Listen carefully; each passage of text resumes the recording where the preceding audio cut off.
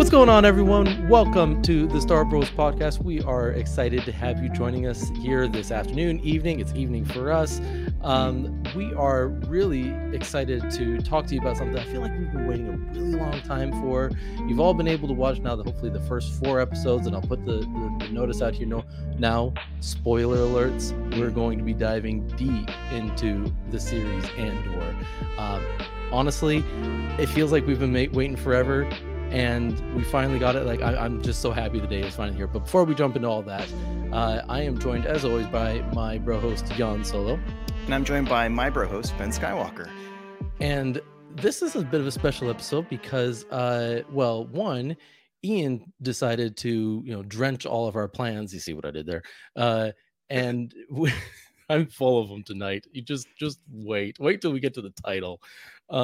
And we are recording this one from our individual homes. So that's one. But the second thing that makes this kind of special is I think as long as everything's, in the cards correctly, we're going to put this one with our faces on it online. It's going to be pretty weird. wild. Yes, this is us. Wild. Here we are. Hope you're not disappointed. You're like, oh man, I hated. I loved not seeing their faces. Yeah, I was like, I don't know what to say anymore. Well, here we are, and we're happy to be here. But yeah, Ian kind of messed up some of our plans. We were messaging with Chris earlier, saying that we'd love to record in person, but neither of us owns an ARC, so we got to do what we got to do. You said that. See, you're full of the good jokes. I'm full of the dad jokes. That's just how this rolls.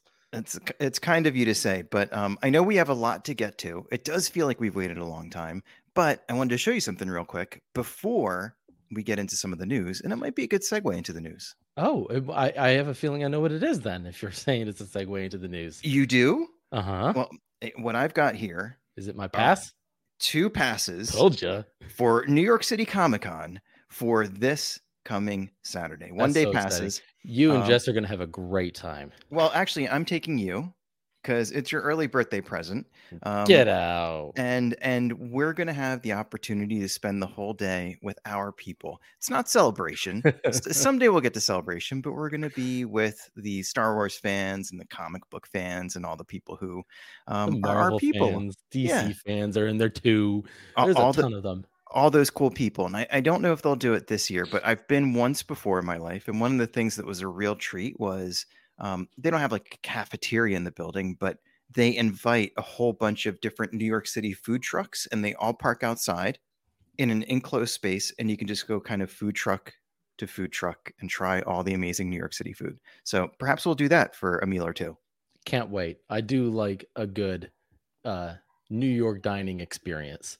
Yeah. And I'm not being facetious when I say that. There's so much good food there. There really is. There is. And a lot of it happens to be served out of trucks that, move around. And every once in a while you get to catch them. This time they come to you. They're all going to park right outside. Yeah, it's going to be. So we're going to be next to people in cosplay, having whatever it is that people eat out of the food trucks these days. And it's just going to be a good time. And we're going to be doing a lot of live tweeting that day.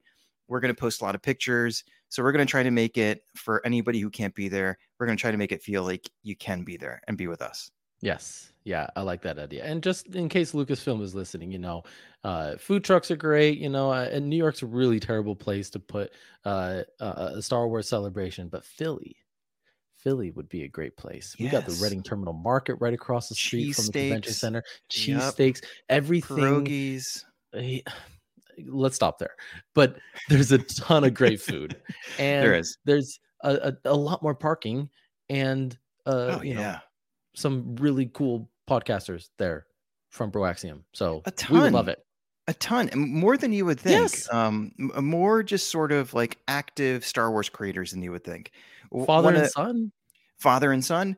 One of the biggest, a guy who I went to school with, one of the biggest lightsaber designers and producers in the whole world is here in the Philly suburbs. I could go on, but we've got some show to get to. But yeah, just think about it. You gave us the nice segue, and I'm taking it away. By the way, you segued so quickly away from all my poor jokes that you didn't let me get to tell the name of this episode. Oh yeah, please do. Please. Oh yeah. So because we're talking about Cassian, and because we learned a little tidbit about Cassian in this episode that was really interesting, specifically his name before it was Cassian. Yeah, I'm gonna brace myself for this. I mean, you already know it's coming because I told you all of them. I should tell you the fans the rest of the names I came up with and how bad those were. Casa Noir is what we're calling this one. That, you know what that sounds like? You get it? I get it. Well, let's just wait a beat. Did you get it before I explained it to you, though? If you would have led with that one, I maybe wouldn't have gotten it. I mean, I would have connected, I guess, back to Cassian's actual name. Yeah. And it is kind of dark and gritty and noir. But now that I think about it, it sounds like a cologne that you can get at the drugstore. Ooh, that would be a terrible cologne if I think about all the smells that were probably in this show. The holidays are coming up. You know, you are late to a get together with your family or whatever, and you're like, I guess I'll run into Rite Aid and see what they have. I really want to smell like Lord of the Flies tonight. And they have Casa Noir gift set with a disposable razor and some cologne. Let's move on. This is making it worse. I immediately regret this name. I like it. We're committed to it. We're not going to go back and edit that out. So this episode's called Casa Noir. Yeah, because, you know, Casablanca was a very famous film. Okay, I've explained it to everybody, hopefully now. But at the same time, Noir, this is a bit more of a darker series, right? Yep. All right, I've explained more than I needed to. Hopefully everybody got it before I got to that part. But how about we get to the first segment? Please. Do you want to do that? Sure. Oh, wait, no, I do that. Okay. You do that. I'm trying to see if I can throw you off from your little game. News from across the galaxy. Nope. Right on cue. I was ready to go. And I think we were talking about right before we hit record. There's only two pieces of news, but but they're meaningful pieces of news. So what do you want to go with first? Well, you already led the segue into New York Comic Con. Let's talk about that. Yes, New York Comic Con this weekend. One of the highlights of New York Comic Con, one of the things that we were kind of keeping our eye out. We didn't know was going to happen, but we were keeping our eye out for. Is there's going to be a High Republic panel. Yes. So I think the day that we're there, Saturday, 3 p.m. in one of the panel rooms, there's going to be, I think, almost all of the writers and creators who are involved in the High Republic. Yes. We had the opportunity back on Podathon Day to talk to Charles Soule. Mm-hmm. He mentioned he's going to be there. Yes. And he also mentioned he couldn't share anything that he's going to share. Or Lucasfilm would have, probably stripped him of his title, job. They would have been upset. In between. Yeah, they would have been upset. Which, by the way, I just saw that he, who we've discussed this before, is by education an attorney, and he was just a legal consultant on the television show She-Hulk. And so, no way. Yes, I guess he lent some of that expertise to that show. But anyway, he said he's going to be there. He's going to announce some stuff. Couldn't even give us like the tiniest teaser. So whatever it is, it's big. But yeah, the important thing is that this lines up with the beginning of phase 2 of the High Republic. And an important thing about phase 2 is it's not necessarily all going to be in the same time. Yeah. So, for example, the Cavan Scott series, which begins next week, I think October 12th is the day that Cavan Scott's issue number 1 of phase 2 in Marvel comes out, is 150 years before what we've been following along. And he's mentioned Jedha, Kyber crystals, lots of cool stuff is going to be going on there. So is it, I think if my math is right, this is 250 years before Phantom Menace? That sounds right. Don't hold me to it. Okay. I can't remember every detail of the High Republic, but it's all been good so far. So I'm looking forward to what's next. Speaking of which, one of the first entries into the second phase of the High Republic is going to be Justina Ireland's book that is coming out on October 4th. I've got the name of it right here. Let me just flip my page. It's called The Path of Deceit, a young adult novel. There was an excerpt of it that was dropped online, which I actually haven't had the chance to read yet. So I'm going to go read it right after I'm done recording. No, me either. But from the little details that I gathered, it sounds interesting. So yeah, they're getting started pretty quickly with that, and then they'll drop more details of what's to come this Saturday for us. I would imagine that they'll live stream it somewhere or like make it available in some way at you know, for those who can't be there, like they did that with a lot of the Lucasfilm panels, or well, I mean, I'm thinking of Star Wars Celebration, at least, like tons of stuff with Star Wars Celebration was streamed online. So I would hope that they will do the same for this one if they haven't announced that already. But I'd like to we'll think at least so. share what we learn with you. Yeah, what we can share.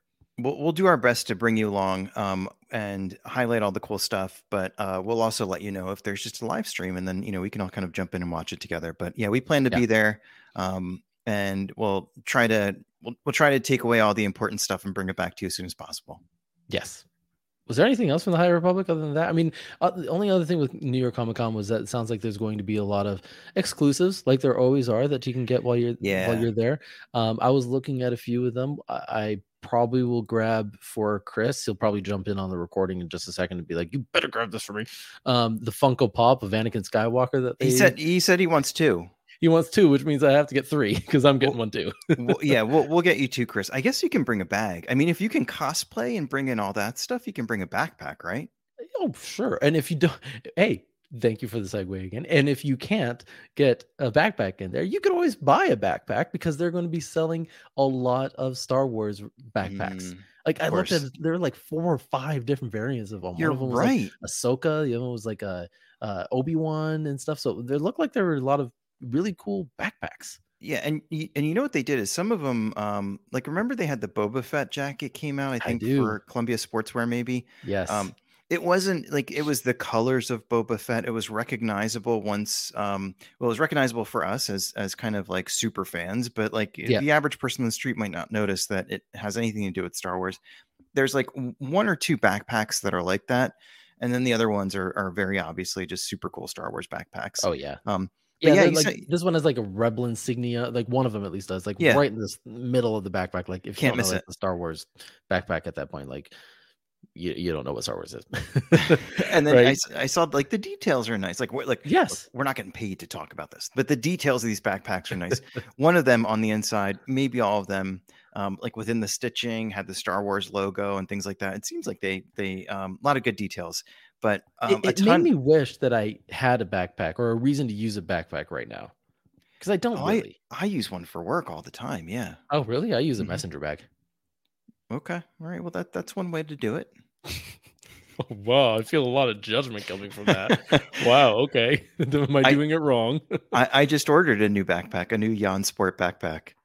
I got that. Oh, okay. You're starting to get into the dad jokes. Yeah, I guess so. I am a cat dad, but how about the other piece of news? Yeah. Well, was there anything else from Comic-Con? I've kind of read it. There's a bunch of stuff. We'll share more as we go. We're definitely going to stop by the Lucasfilm table. Maybe one other quick thing. If you're there and you'd like to connect, we're going to bring a big stack of Star Bros Baraxium stickers, and we will be giving them out. So it'd be nice to meet you. Take a picture, shake your hand, whatever, give you a bunch of stickers, and just sort of enjoy the whole atmosphere together. Yeah, totally. All right, we can get to the other piece of news now. I delayed us for that one. No, go for it. This one's sad, kind of, sorta, but expected. So everybody knows that in Obi-Wan, we were blessed with the wonderful talents and voice once again of James Earl Jones, who does this one guy that you might have heard of called Darth Vader. Have you heard of him? He's definitely top 50 character for sure. Top 50. He barely cracked it or something. What? Oh my gosh. He's in the top 5. Let's just at least say that. Like he'd have to be in the top 5 of all time, right? He's a top 1 or 2 character. I'm talking about like all cinema too. Like oh yeah, fan of this thing. Our list, he's top, but. No, it's fantastic the work that he's done throughout his career. What is he, like 91? He's like, I can't remember his exact age right now, but it's 90s, I'm pretty sure. And that's the thing that I think is, a little bit bittersweet about it, is like he's at a point in his life where he can look back and say, wow, what a ride, this has been wonderful. The part that kind of takes the edge off of the sadness for me is that he was very clear. And I guess whenever they were kind of wrapping up his deal with Disney Lucasfilm, he was very clear that he wants them to 91 years old. Wow. Just had to. God bless him. He's very clear that he wants, that's a good guess, that he wants them to continue to use what the re-speecher technology that Lucasfilm has, which means they've basically got his voice to continue to reuse. It's not just going to be him standing at the mic. But I just think it's been a wonderful ride. And I appreciate that the fandom has different opinions on things sometimes and different takes on things sometimes. But I think they've always loved, all of us have loved hearing James Earl Jones as Darth Vader. And I always go back to that was a thing. Remember the story about how he went and recorded it? And he like ate lunch at home and told his wife he'd be back in a little bit. 2 hours later, he was home. He ate dinner at home, and that ended up being Darth Vader. That ended up being Star Wars, and it was just a gig. Yeah, amazing. So you never know. You never know what's going to take off. But we are tremendously grateful to James Earl Jones for all he has done for the Star Wars saga. He will always be the voice of Darth Vader. We forgot the tagline of all that. He's retiring. He's not going anywhere. He's just retiring as the voice of Darth Vader, right? Like, yeah. Let's just be clear on that. And it's an amazing career, like you were saying. Like all the things that was 45 years ago, right? Yeah, I mean, not just for the character, but for other characters too. I mean, we've heard of this other guy, Mufasa. That's pretty good too, you know. That's true. Yeah. I mean, so yeah, we're just talking about Darth Vader, but it would take us a whole episode to read through his resume, probably. Yeah, exactly. So, but I'm glad he's going out on his own terms. It feels a little bit like, I mean, end of an era, right? John Williams kind of did the same thing and was just like, hey, this is my one contribution, and then I'm kind of done. And then he's like dabbled and come back a little bit since then, because no person with that amount of talent could really like ride off into the sunset and never write another song again, you know? No, that's just what he does. He's not going to stop writing music, and I'm sure James Earl Jones is not going to stop being creative in some way. Do you like the idea of his voice coming back and stylized, or mechanized? What it was, the word that I'm looking for, done mechanically. Yeah, mechanized, I guess. Is that how you pronounce it? It sounds dumb. I don't know. I usually have some difficulty with words, so I'm not the right guy to ask. But that's why I was like, what? And do you like the idea of that? I think back to the George Lucas direction that he gave his people about the main characters of Star Wars, and he always talks about how they got to have a recognizable silhouette. We've talked about this before. And if you think about like Darth Vader, Yoda, some of the core characters, they do have a recognizable silhouette. And I just feel like Darth Vader has that voice. And that is the Darth Vader voice. And anything else where you try to mess with it at all too much, and fans are going to feel it, and it's going to take away the credibility of that experience. And I just think if we want to continue to see Darth Vader in anything, then if the technology is to the point where we can use it to have him do the talking in the way that we would recognize, just let's go with it. I don't have any beef with it. And I think James Earl Jones is going to continue to get paid for that. So it works out for everybody. True. Yeah, exactly. And I'm kind of one of two minds on this. Like, I totally do it if it works, and if it can convince the average person that it's not a machine that's doing it. I'm not talking about the person that knows for sure this news that he's retired and he's not coming back, and so they know it's not him. I'm talking about someone who just doesn't know any of this, any background. Is like, yeah, that sounds just like that, like the New Hope, same thing, right? If it can convince that person, I'm good. But what I will say is, I feel like we've gotten so much of his story that there shouldn't be too many examples where we'll see this happen. I mean, it might be just like maybe a little bit here, flashes of a split second moment or something, a line. But yeah, there's not going to be another a whole Darth Vader series. It's not we're talking about season 2 of Obi-Wan, where the whole entire time you see him on screen is, it's a mechanical voice, right? So I'm not really worried about it. If it comes back and is the right part of the story, that's all that matters to me. And if it works. So that's all I'll say. Cool. Cool. I think that's it for the news. Like we said, there's not much. We talked not too long ago. And the biggest piece of news is Cassian. Cassian has dropped. We've gotten 4 episodes, the first 3 in the first week, as promised. So let's just talk about that. let's jump into it. Let's get into our next segment, which is called More to the Story. Dun, dun, dun, dun. The internet must have flickered just a little bit Oh, it because you did? went more and then it paused Oh. and then to the story. So I laughed and like, perfect timing. I went through it. We got the whole jingle in. We don't have to redo it or anything. But yeah, we got 4 episodes.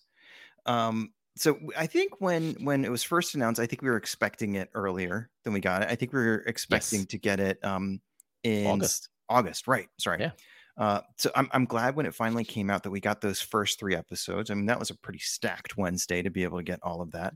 But it did seem like a little bit of a wait. But now that we've seen all 3 of them back to back to back, I'm glad they did that. I would have been worried of people getting lost after the second one, be like, okay, where is this going, people? Like, it's a little bit slower and stuff. Sure. And I'm fine with that. Like, build it out. There are reasons why I'm glad they did it that way, and we'll talk about later. But are you glad that they dropped all 3 at once? And do you think that made it work better? Oh yeah, and not just from the perspective of like I'm like a Star Wars binger. Like if you gave me the whole season, I probably would have sat through a lot of the whole first season without sleeping. But I thought that those first 3 episodes did work really well together because there were some slow kind of plot development moments, character development moments where it wasn't clear how the dots connected just yet. There was exposition. They were building things up a little bit. And there's this whole kind of like jumping around and the development of Cassian, especially. Like this is like the first 3 episodes. That's like a deep background story. Yeah. Well, because they had to explain why he's been in this fight since he was 6 years old. And we got that. People are hung up on that line. People are like, that seems pretty young, dude. Like, what's the story? And so we had to jump back in time. And I think that this is like a deep background development story. That it's not just the path to him becoming a hero of the Rebel Alliance. It's the story of the development of the Rebel Alliance.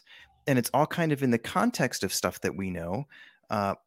But I also just thought like, okay, getting this all together at once felt cinematic too. It felt like I was watching a movie. Yeah. And I wonder how much of this is meant to be experienced like a movie. And a very long movie when it's done. And episode 4 is the longest one yet. So not sure how long the whole thing's going to be when it's done, but it did feel like I was sitting down to watch a movie and it felt like it worked that way for me. What worked was we'll talk about Cassian in a second, but the fact that they made it longer. I said we would get to this later, and I'm getting to it now. But they spent the time developing all the stage characters. Yes, you got a lot of Bix, you got a lot of Tim, you got a lot of a little bit of Marva, right? And all of these characters. Oh, Cyril, and the whole corporate group over there, and all of that was really important to set the stages for some of the stuff I believe we're still going to get later.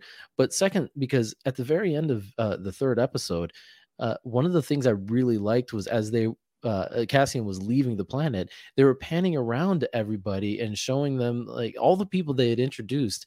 And you felt a little bit more of a connection to them because they weren't just like a face in passing or someone with a few lines. Like they had whole scenes and interactions with Cassian. And you saw how they connected to him as a character. And I think we're going to go back to Ferrix later on in this series. Like if you go back to the trailers, like there seems to be more action there than what we have gotten so far. So I would imagine that this is all trying to just show how personal of a connection that Cassian has to these characters. And I felt that. I felt that more because they spent the time in episodes 1 and 2 and 3, showing his connection and building them as characters.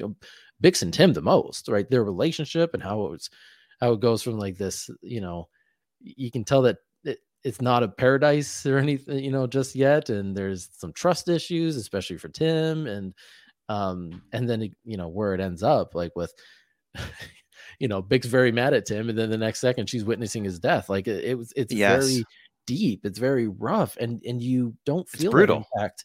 Yeah. Brutal is the right word for it. You don't feel that impact though, if it doesn't spend the time developing it. True. And I think something that's interesting about this particular one, this particular Star Wars show is, I think it was the way it was described when they were kind of teasing it was, It's going to be a Star Wars show in the Star Wars universe, but without the royal family of Star Wars, without Jedi, things like that. Without the Skywalkers. Yeah. And so you kind of, even though we had this Rogue One movie, you have to spend a bunch of time getting to know people. A couple of things on the characters real quick. First, Tim, not the most creative Star Wars name. We are going to file that away with Ben and no, Luke. You add another M to it, and it's fine.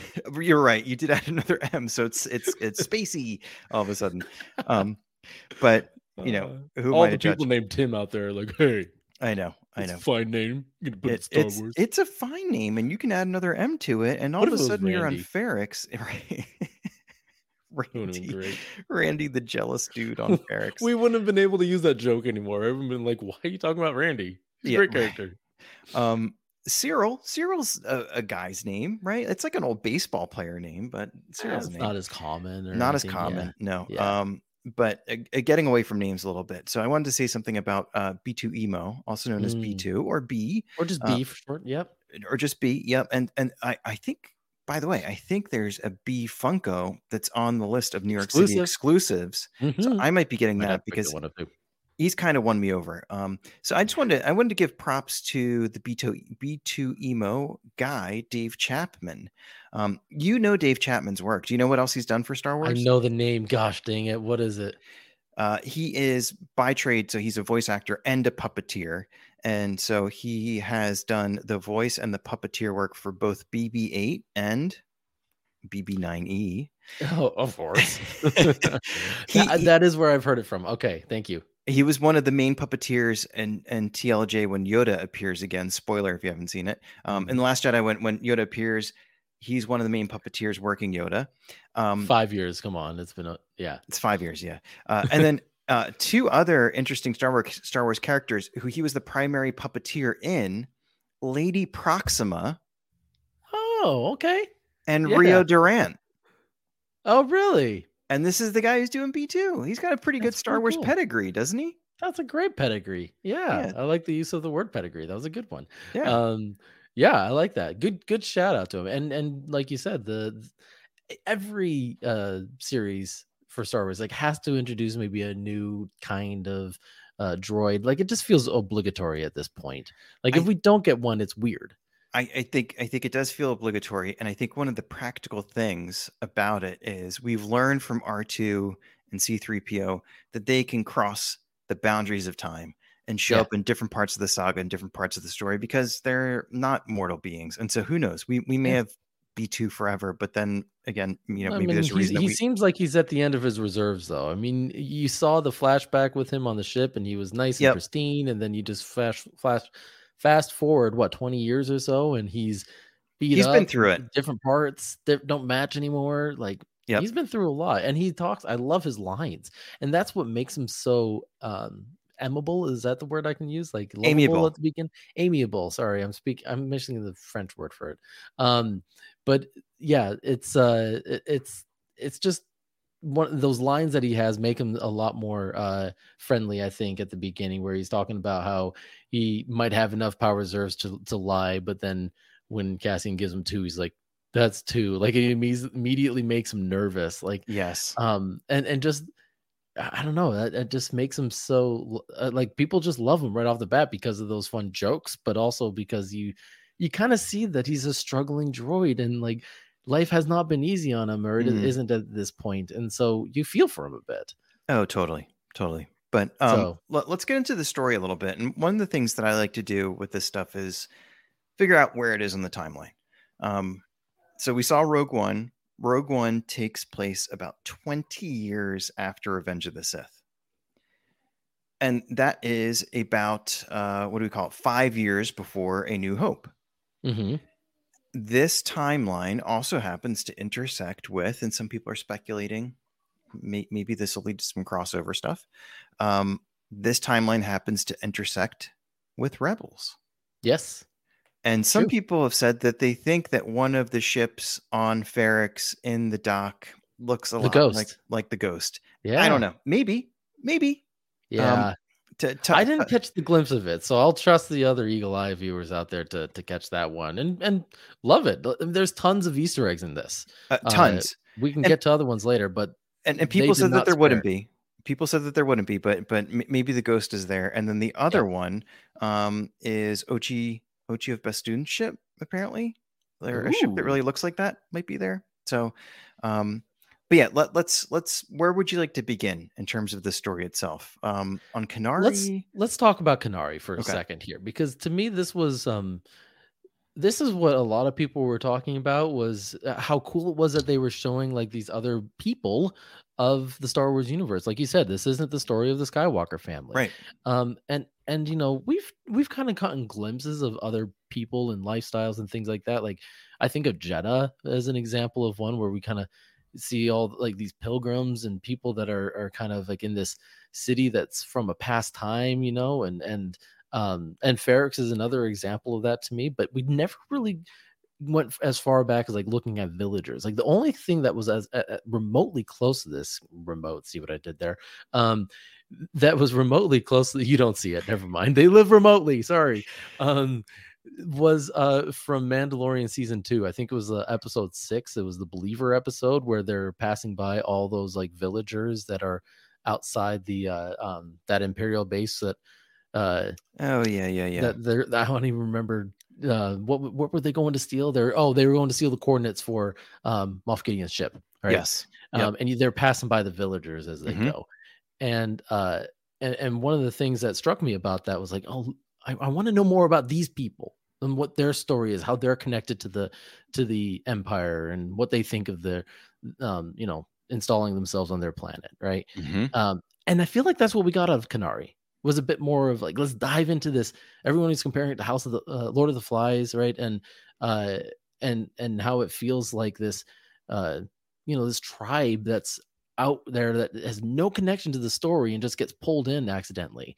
And the best part about it was that they didn't translate their language. I loved that. Yes. I know people were like, where are the captions? And they're like going to see, like, is there a problem with my captions? When I turn the captions on, all it says is speaking Kenari. That's cool. I didn't even try. I thought it was a really cool dramatic effect, and I looked into it, and here's a couple of interesting things about the language itself. So that was a very deliberate decision, obviously. Like they could have thrown some captions in, but we were all kind of able to follow along in terms of like the emotion and like the urgency at certain points, things like that. Like we kind of got the right context clues. Yeah. Fiona Shaw, who plays Marva, who is Cassian Andor's kind of adoptive mother, in an interview said that Kenari is a language, a real language with grammar and a ton of different words. And it was created for this show. So cool. And they only taught it to the kids. So cool. No adults on set, because it's sort of like this planet of these poor orphan kids interacting with these other people who are outsiders, and literally nobody on the set, nobody can understand what they were saying, but these kids had their own language, which probably created this vibe, right? Of like them making them feel like even more sort of insulated or different or whatever else. This is a series that is officially Tolkien approved. Yes, Tolkien. Well, the cartoon right? Said something like, how do you start writing a story? And somebody was like, I don't know, the outline, whatever. And no, you must write a whole language from scratch. And that's what they did with the Kenari language, whatever they're calling it. I love that. I didn't know that all that detail, so I appreciate you sharing that. But super cool, right? Super cool. Yeah. I think that they need to do stuff like that more often. And one of my first thoughts was, and I kind of shared this in other venues and got a couple reactions, but is this a language that C-3PO knows? Yes, you mentioned that to me. I don't know what your answer is, and I'm going to beat you to and give mine. I would say no. And here's why. This is such a remote people that there are very few people that even speak it in the galaxy. Like, no, people don't really know what this planet is and who they are. Like a few other times they show people who are like Kenari, like when they issued the notice to get Cassian.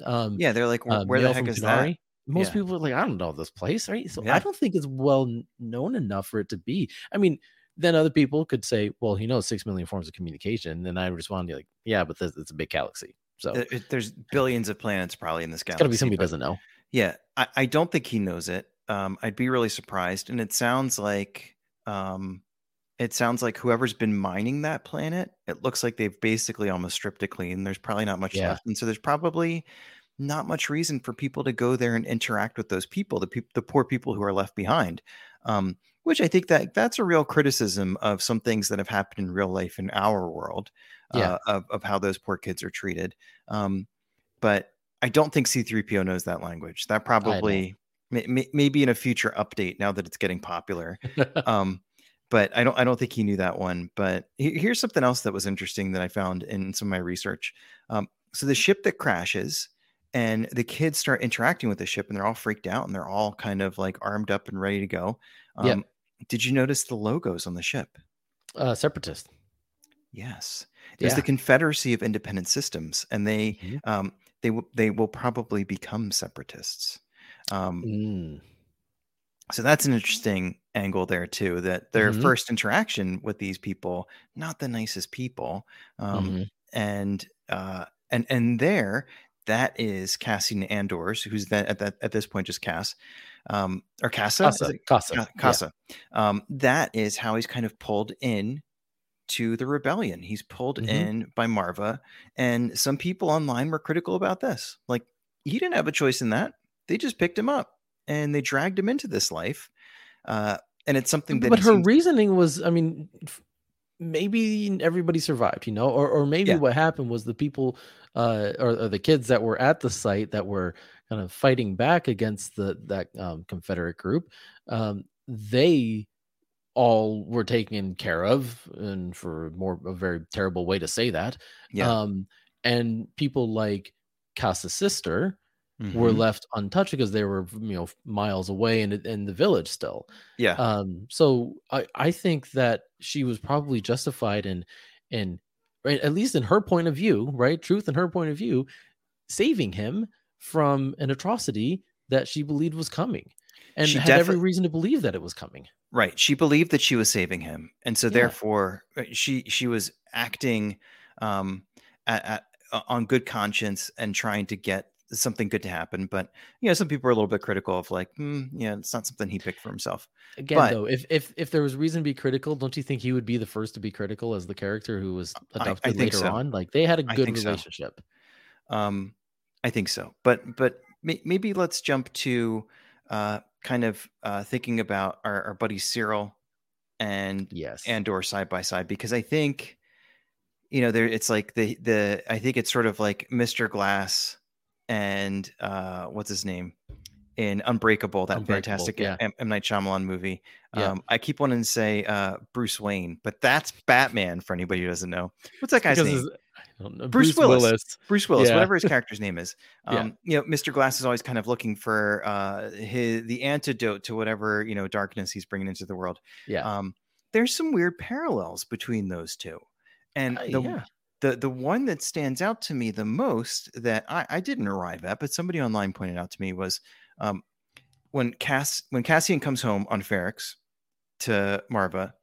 She knows that he's a wanted man. She starts out, have you told anybody you're from Kenari? Things like she's pretty upset with him. What happens when Cyril goes home to his mom? She opens the door and she slaps him across the face. Yes. Both of them have these weird homecoming things to their mothers where their moms are not happy to see them for whatever reason. And I think these parallels are going to continue to play out, where they're running off in very different directions in this world, or in this galaxy, but they're both, you pointed out, they both have their ambitions. And so they're looking to accomplish quite a bit, but not nearly in the same direction.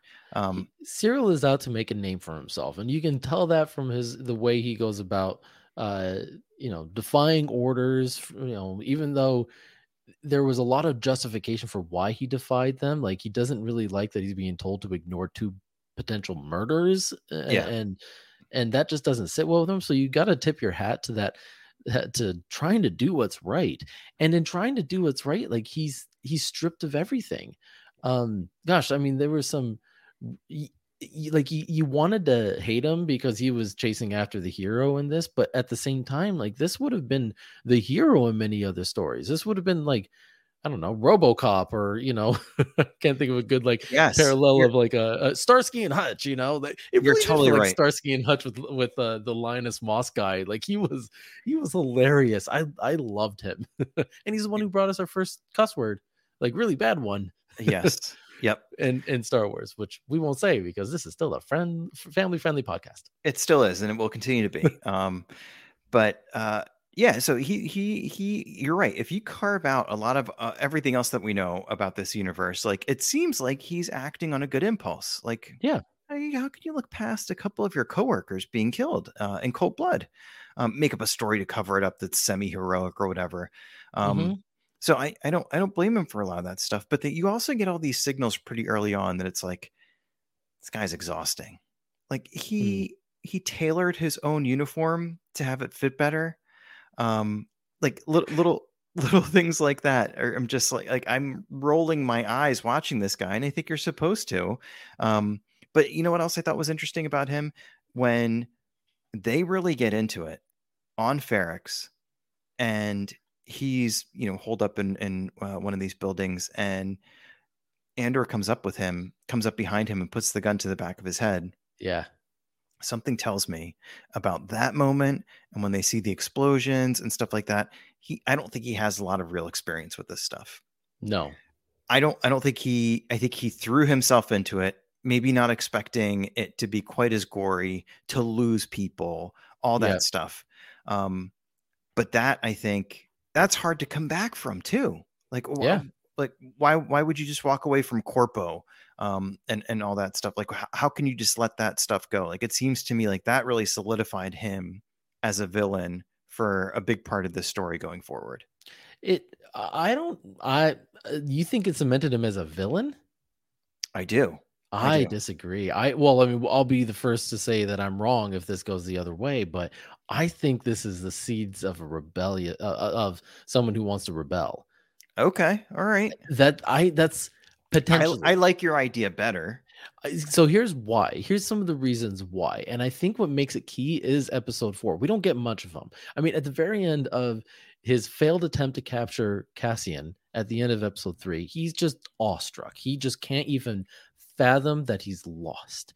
Yep. And it's literally his army of a dozen plus guys going up against 2. At first he thought it was 1, then it was 2, but he still got the advantage, and he loses outright. Like, gets outsmart everything.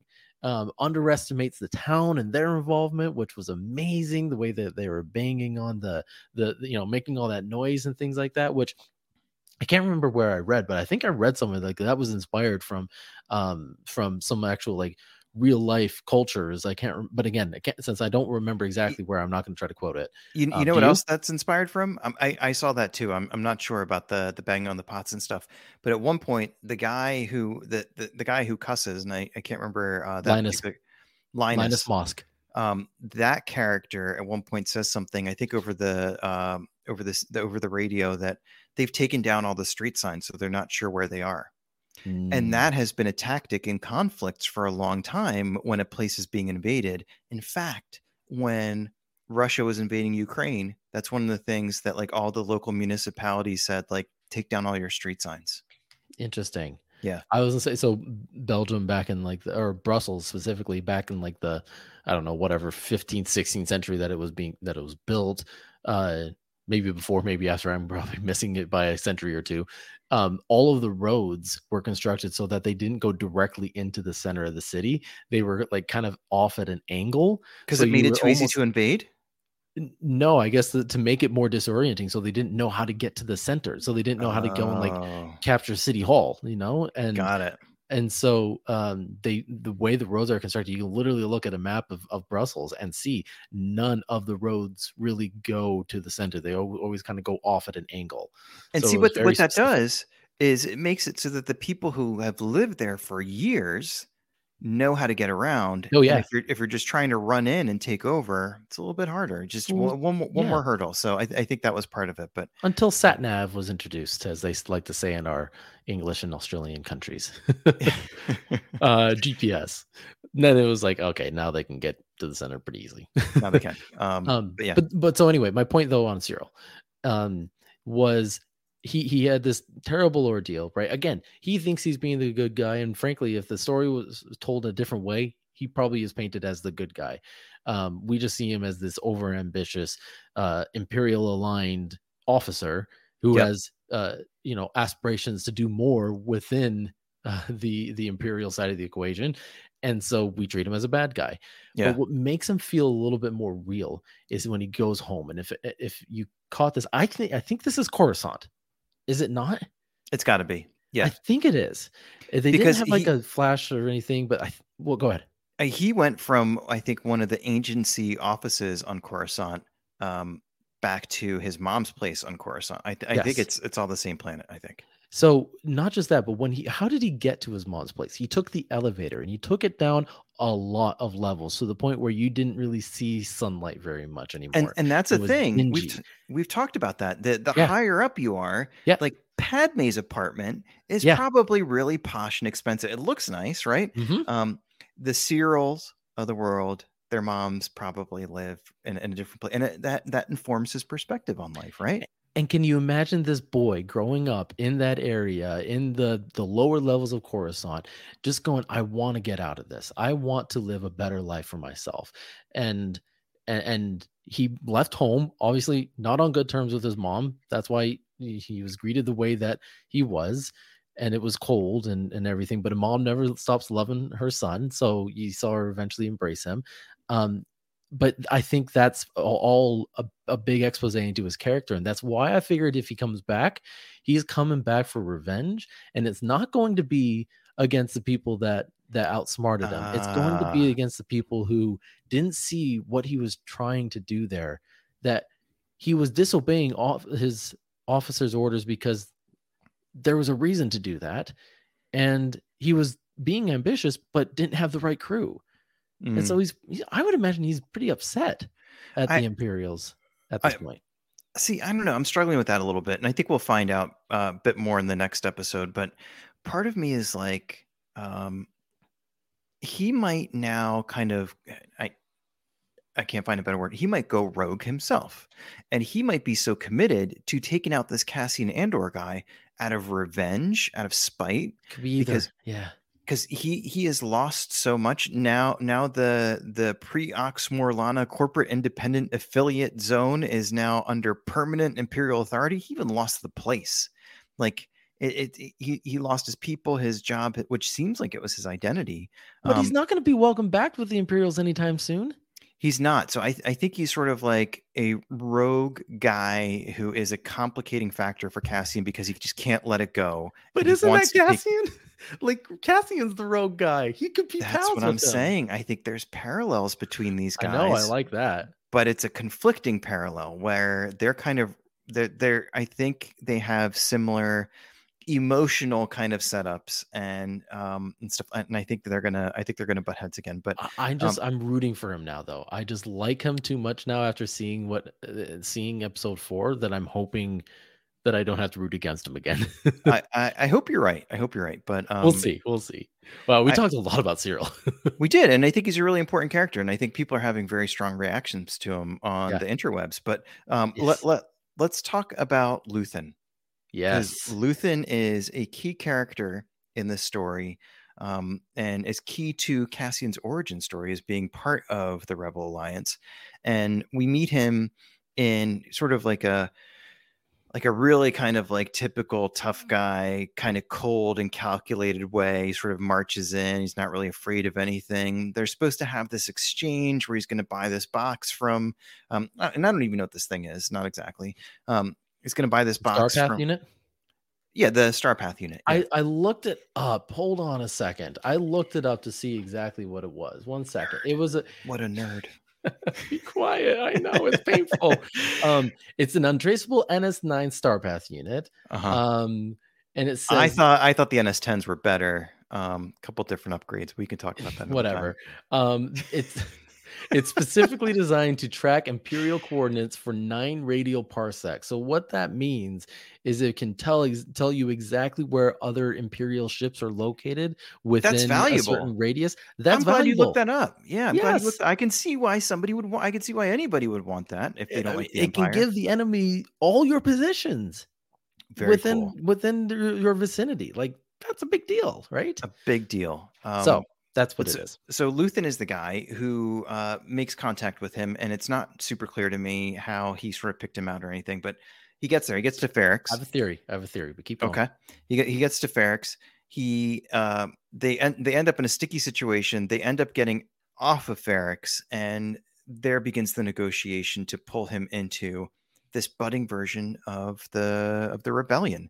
And there's where I think another really good contrast comes into place, where it's like, I wrote this down because it's a little bit complicated, but what we're seeing on Coruscant a little bit from the Empire side is we're seeing the ISB, which is a sister organization to the Imperial Intelligence Organization, which Orson Krennic was a part of, which is also part of or under the umbrella of the Commission for Security of the New Order, also known as Compor, which is also related to Inquisitorius, that organization, which we know well from the Kenobi show. So contrast that with these people who are on the side of like a rainy hill somewhere, like 6 or 7 people who aren't super well organized, have a little bit of money to work with, have a little bit of support. But remember that this is the same time period as Rebels. Yeah. So one of the things that comes out early on in the Rebel series is this rebellion thing is just like patchwork. Little pockets all over the place. And then again, compare that to the Empire, where it's like everything's got acronyms already. They're uniforms, and it's just like super bureaucratically structured and stuff like that. And so that's kind of what hit me from episode 4 was like, it makes everything that follows in Star Wars more impressive, because it seems like the Empire 20-ish years after, it just seems like so well organized and whatever. And it seems like the rebellion is just scraping by. It seems like that because the Emperor runs a tight ship, and secondly, he's had a long time to plot this and everything, and he pulls the best of the best that were in the Republic at that time to make his empire. So they're really well together, but you have to remember, like, the galaxy is in a fickle place. It's really delicate to try to maintain that order, but also to do it with such a nascent group. So I think the rebellion has its advantage because they're just coming in of their own, trying to build their own thing too at the same time. So, but I think the Empire does have its leg up. I mean, they have the Death Star, so that helps. Yes. So anyway. And they're capable of building the Death Star, which is not something that the resources. Which isn't something they could even imagine. But so Cassian goes into this as Clem, which was his adoptive father's name. And yes, so and I can't remember. I think maybe Marva says it to Clem when they're collecting him. But Clem is the name he takes. And again, I think this one, after all that action, all that craziness from episode 3, it felt like episode 4 was another little bit of like a building episode. Of we're gonna start to heat things up a little bit, and episode 5, 6, and so on, things are gonna explode again. But so what was your take on where we're leaving off on episode 4? Because I know that we are coming up on time because we're running a pretty tight episode this time around. We are, so a couple of my theories, I guess, where this ties back to, let's go back to where this whole entire thing started, and that was Cassian is looking for his sister, and he goes into a pretty shady place to find her. We didn't even mention that. Well, and we don't need to. Again, we'll keep this family friendly and not. I mean, but they are making this a very dark and more adult kind of series. I was fine with some of the things that they showed, and it was more because of how they were showed. Like they didn't go over the top. Just they were in the location, and you knew where they were, but they didn't really go beyond that. So I made it okay. It made it better for me, I should say. But that's where we start, is where he's looking for his sister, and more specifically, we get the part where Luthen drops a line about his father and how his father died, and that really sets Cassian off. Now, I'm imagining that he's talking about his birth father in this moment, and part of the reason is because there's got to be something. I mean, maybe we just haven't seen enough of the Kenari yet, and how it's just all these kids. And maybe there's something like with their rituals, maybe the kids kind of have to grow up separately on their own, and then whatever they believe in their rituals and things like that. That's the reason why they're separate. Maybe there is a mining accident and all the parents were kind of gone for that reason, and now the kids are just left to raise each other type thing. That's been hinted at. Yeah, that I could see that too. But then again, like he obviously knows a little bit what he's talking about. So I imagine there's more to like Cassian's family coming up, including his sister. And then that led me thinking, like, how does he know all of this stuff? And I'm trying to find, I wrote down her name. What was the name of the girl in episode 4 that was at the shop with him, where we get Mon Mothma for the first time? And we need to talk her before this ends too. Yeah. I don't recall her name. Yeah, I wonder if that's his sister. Could be. We'll find out. But he's got to get his information from somewhere about him.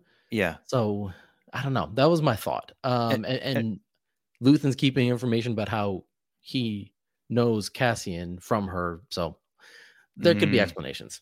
Yeah, and I think we'll hopefully get a little bit more of that in the next episode. But I did want to point out very quickly, going back to Cassian's introduction in the series, something that also is a parallel or mirrors Rogue One when we first meet him is it's a little bit cold-blooded when we first meet him. Oh, yeah. Like it sort of has an opportunity just to make a run for it, but we knew he was capable of that. We knew he was capable of that. But this might have been the first ones, though. One of the first ones. Yeah.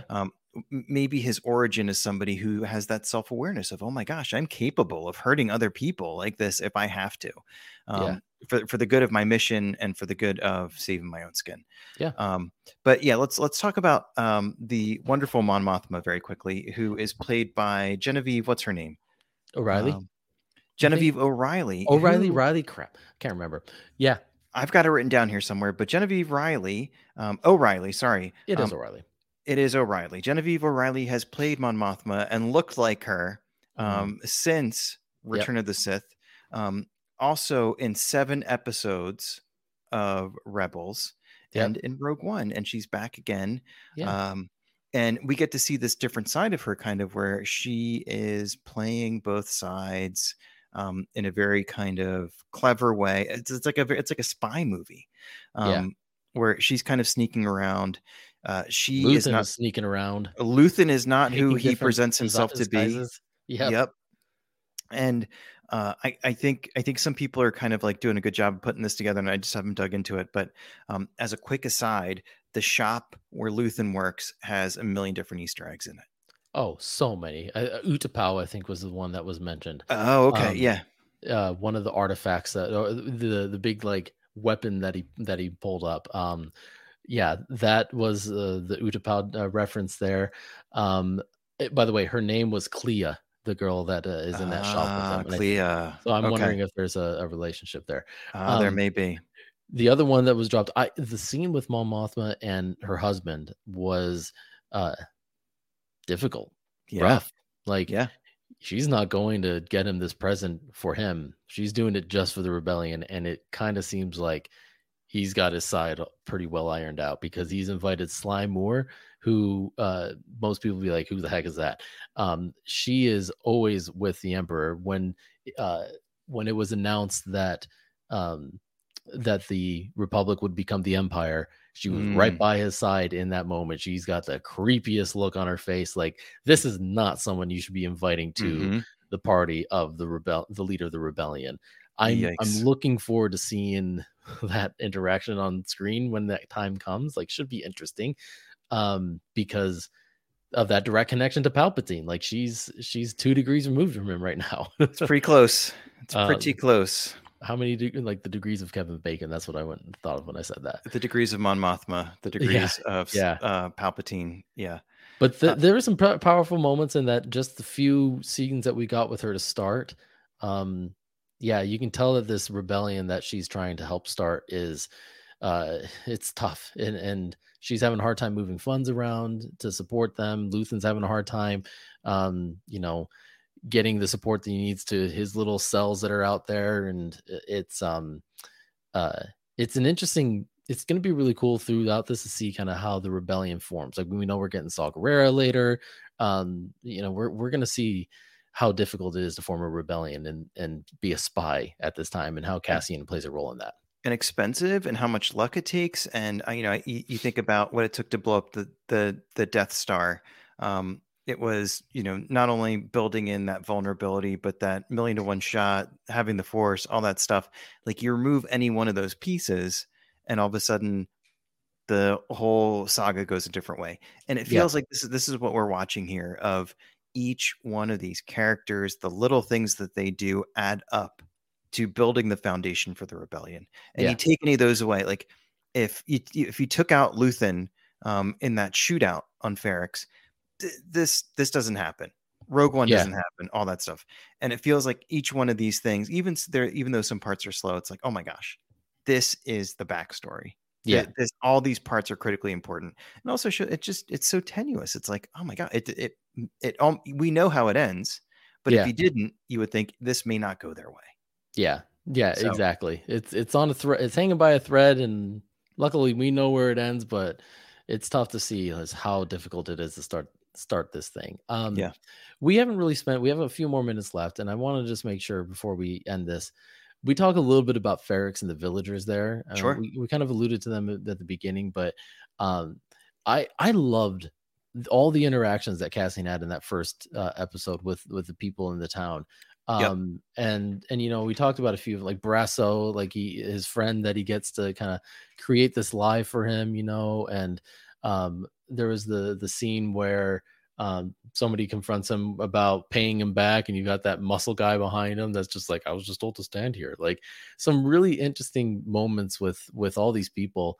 And you get and then you get Bix and Tim, who there seems like with Bix a history with Cassian, maybe a fallout where they dated for a bit and now they're not anymore. Like when we see the conversation with Marva's like brings up Bix, and he gets really defensive about it.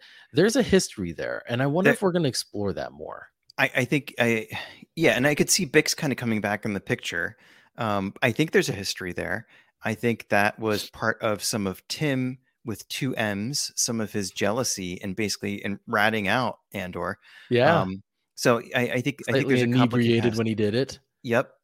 Made the wrong call there, which again, I think the way that they treated him, sadly, is also a commentary on the world we're living in, especially here in the United States. But I think there's a complicated past there. Ferrix doesn't seem like it's like a huge place, and so there could have been romantic relationships. There could have been people who are jealous of that. I think we haven't seen the last of a couple of people from Ferrix.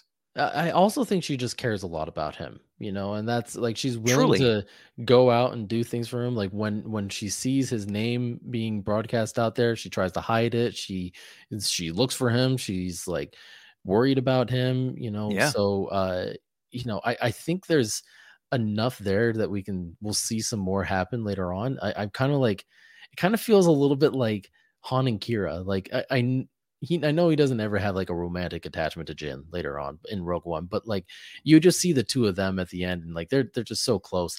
Like I feel, and that was kind of with Han and Leia. Like, nobody else can date Han. What are you talking about? But when Kira comes in, you're like, okay, that works. And then she betrays him, or at least just abandons him. Like, I feel like there's something like that with Bix. Like, it's going to be building up of his character, not like she's going to abandon him or something, not the same thing, but it's kind of, it's going to be instrumental to his development and build her into a good character as well. Like, I hope we get her for season 2. I like that. Which, by the way, they're saying season 2 pre-production has begun, and they're going to be going full steam ahead in November, and then we will probably get the show, I think, at the end of 2023 or early 2024. I'm here for all of it. Yeah, I'm pretty excited about that. And I also, going back to Ferrix, though, I wonder about Marva. I wonder if we will ever see her again. I hope so. I hope so too. I mean, he's got all these connections with them. Like I said, I think they're going back. I mean, I love the town, like how much they kind of stood up when those corporal guys came in. Like they just, they obviously don't like authority and have their own way of dealing with it. The reckoning and that was such a great scene. You build some great tension there. I love the bell tower guy. He loves his job, man. Can I tell you something? I tweeted this today. The bell tower guy, his last name is Bell, the actor. His name is Neil Bell. Awesome. Looked him up on IMDb or whatever, and his name's Neil Bell. And that's the note we're ending on, folks. So we're not even going to talk about anything else. But I mean, come on, he's one of the best characters. Neil Liberty Bell is what his friends call him. Oh, they will be now, at least, with how much he loved his job and how well he did at it. He's crushed it. Yeah, he's awesome. Committed to those few seconds of screen time. That set a vibe. It set a tone in that town. Yeah, totally did. You know what he's credited as? What? Bell Tower Boy? The Time Grappler. That is the coolest name for anyone that's ever rung a bell. Neil Bell as the Time Grappler. Quitting my job today to become a Time Grappler. Yeah, I heard there's a good buck in that. So enjoy that. Live it up. A machine hasn't replaced it yet, you're saying? Oh wait, yes it has. You can't grapple like Neil Bell. I mean, I'm looking at you, droids. But yeah, perhaps on that note, we can start to wrap up. There's so much to talk about with these episodes and this series. Like we'll be here talking about it again the next time, the next 2 episodes come out, and talking about how Comic-Con went and everything. So look forward to that, everybody, ladies and gentlemen, other Star Wars fans out there. Mm-hmm. But I mean, biggest thing to say is just thank you again for being here. Thank you for listening. Thank you for putting up with our craziness and our inability sometimes to speak English words, or at least my inability to. At the beginning of this, I was really struggling. And hopefully, if you're watching this on YouTube, you enjoyed seeing our faces. But join us next time. We'll talk about the next 2 episodes. We'll keep this train moving and enjoy some Cassian for the next few weeks. Anything else that you want to say, Jan, before we part? Hit us up on Twitter at Star Bros Podcast. Follow us, send us a message, let us know what you're thinking about Andor or any other of the Star Wars comic books, anything else you're enjoying. We're always happy to start a conversation there.